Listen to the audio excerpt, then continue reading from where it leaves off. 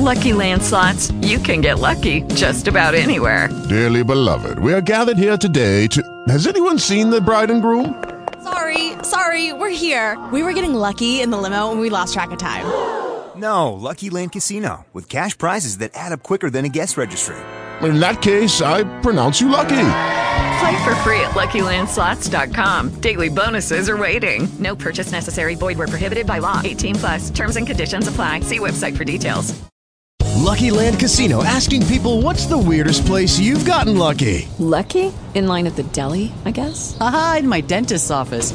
More than once, actually. Do I have to say? Yes, you do. In the car before my kids' PTA meeting. Really? Yes. Excuse me, what's the weirdest place you've gotten lucky? I never win and tell. Well, there you have it. You can get lucky anywhere, playing at LuckyLandSlots.com. Play for free right now. Are you feeling lucky? No purchase necessary. Void where prohibited by law. 18+. Terms and conditions apply. See website for details. And made such haste that it was not long before he reached it. "Who is there?" said a voice in answer to his knock.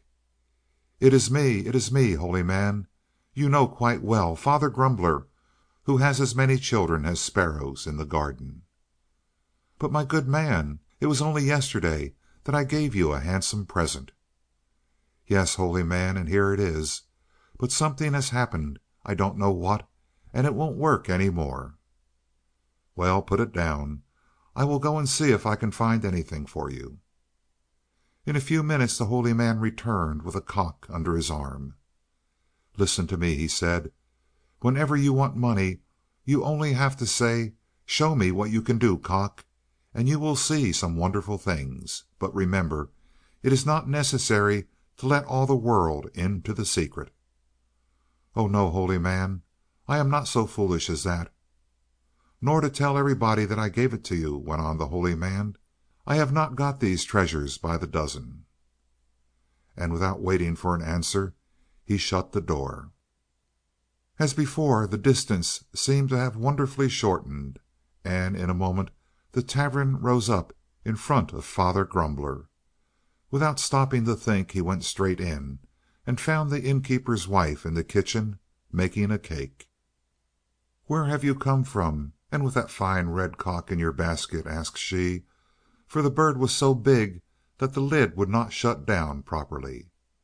"Oh, I come from a place where they don't keep these things by the dozen," he replied, sitting down in front of the table.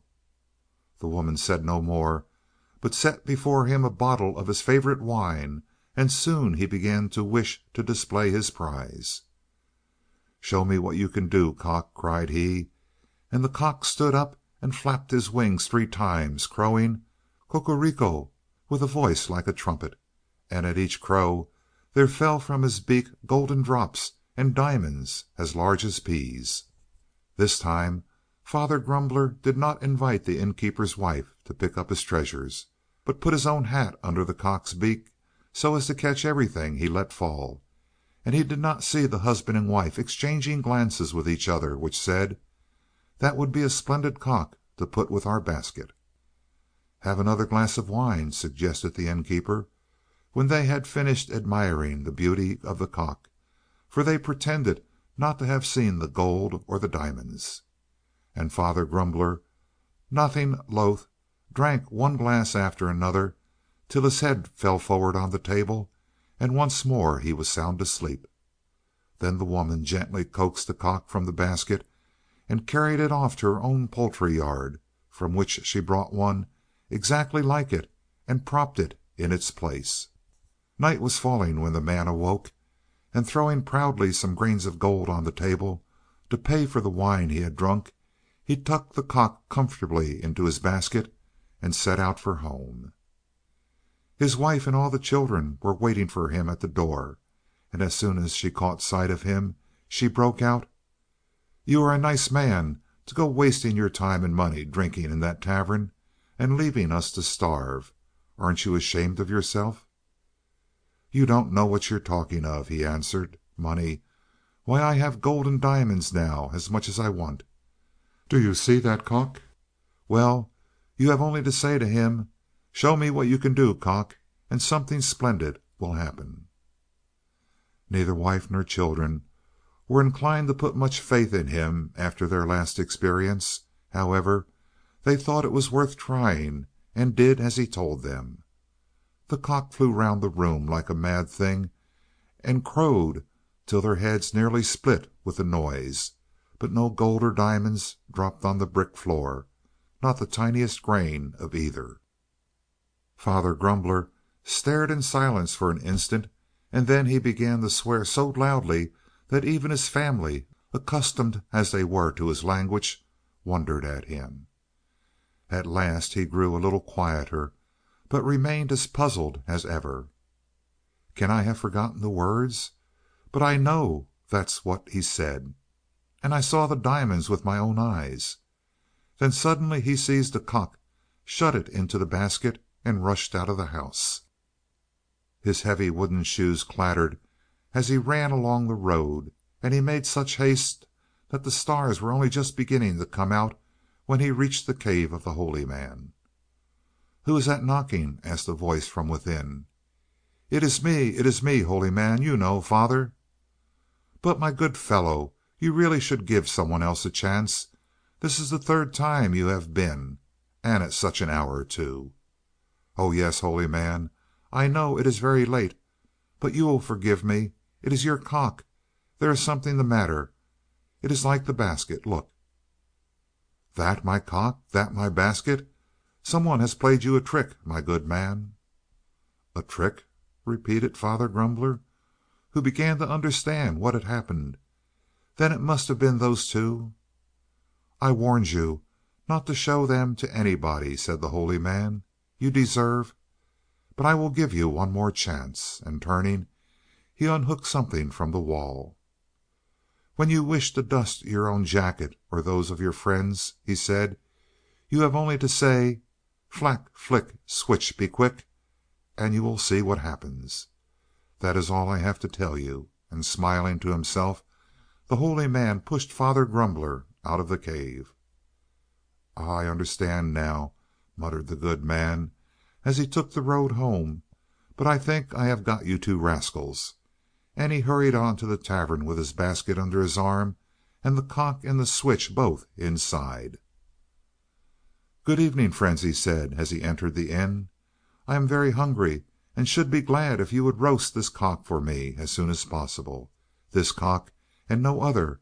Mind what I say," he went on. "Oh, and another thing. You can light the fire with this basket.